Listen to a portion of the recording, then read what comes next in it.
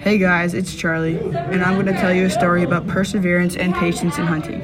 One day I went hunting on a Tuesday morning at our family's ranch. This was during Thanksgiving, so I was going for a big and fat plump turkey. That morning I woke up at 4 a.m. and had some powdered donuts for breakfast.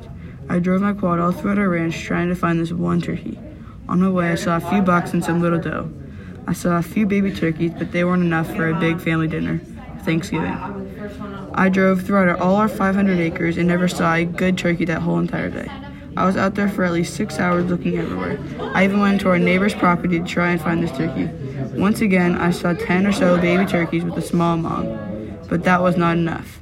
I went out one last time and couldn't find anything once again, but I was not giving up until I found this animal. The next morning I woke up before the chickens at 3 a.m. I was as tired as a sloth, but being tired never stopped me. So as usual, I had powdered donuts and went on. I was driving over a mountain when I saw about 15 male turkeys.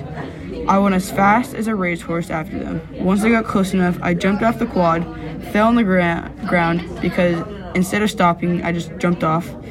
I ran after them a little longer and got two extremely fat turkeys. One of them was so incredibly big, it felt like I was carrying a horse. I got this turkey at about 4:30 in the morning and knew as if my fingers were falling off because it was freezing. But that didn't matter, as long as I got my animal. Next, I had to cook and eat it. It was amazing and joyful. My dad also got 2 turkeys, so in all, we had 4 turkeys and a lot of food for the family dinner.